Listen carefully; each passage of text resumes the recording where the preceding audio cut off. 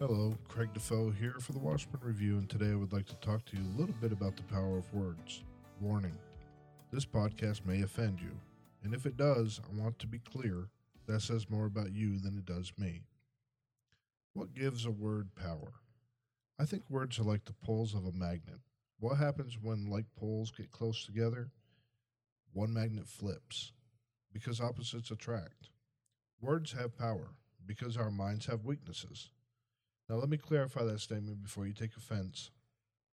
Weakness of mind does not constitute a lack of intelligence, nor does it indicate a weakness of body. The human brain is a delicate instrument that not only has great potential, but also has the ability to be our greatest weakness. The good news is, with practice and time, we can overcome, to a great degree, our weakness of mind. Words hurt because we allow them to. Words have power to persuade us, degrade us, and overwhelm us, but we can control some of it. Can we totally control our emotions? Probably not, but I think we can do a great deal. The Roman Emperor Marcus Aurelius once said, "You have power over your mind, not outside events. Realize this, and you will find strength."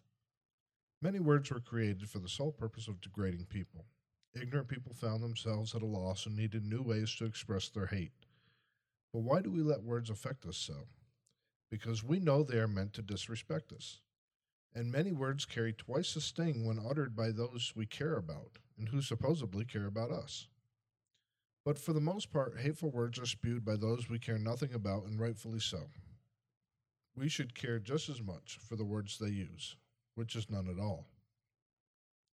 I know it's not that easy. Our brain won't let it be, but we can work on it and make it easier. What's the old saying? Sticks and stones. Although ignorant people may continue to spew hateful rhetoric, we should try our best to let it pass us by, not for any other reason than it's not worth letting ourselves get into a bad mood over. That feeling we get affects everything we do and every interaction we have for the rest of our day. If that happens, they win.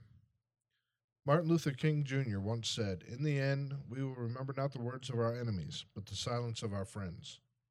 I believe this was his way of saying stand up and speak out when injustice rears its ugly head.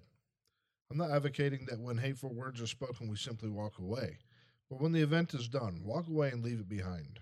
Stand up for yourself and others in the moment, but don't carry that baggage with you. The realization that those people mean nothing to you should be enough to bring a little inner peace. It's also worth noting that not just words created for the degradation of people are ones that can leave a sting and potentially start a problem brewing. People have the power to offend unknowingly, and we have to know how to handle that. Do we let it slide? Do we angrily retort? It's hard to say because we all have different tolerance levels. The word that gets my blood boiling is generation. I can't tell you how many times someone younger than me has said, "Well, our generation likes this," or "you wouldn't know because our generation." First of all, being older does not constitute being stupid, which is what you're calling me by using this argument. I didn't close my eyes 20 years ago and keep them shut. I see what goes on around me. Secondly, it's a cop out like ending an argument with whatever. If during a discussion all you can come up with is our generation, you've already lost.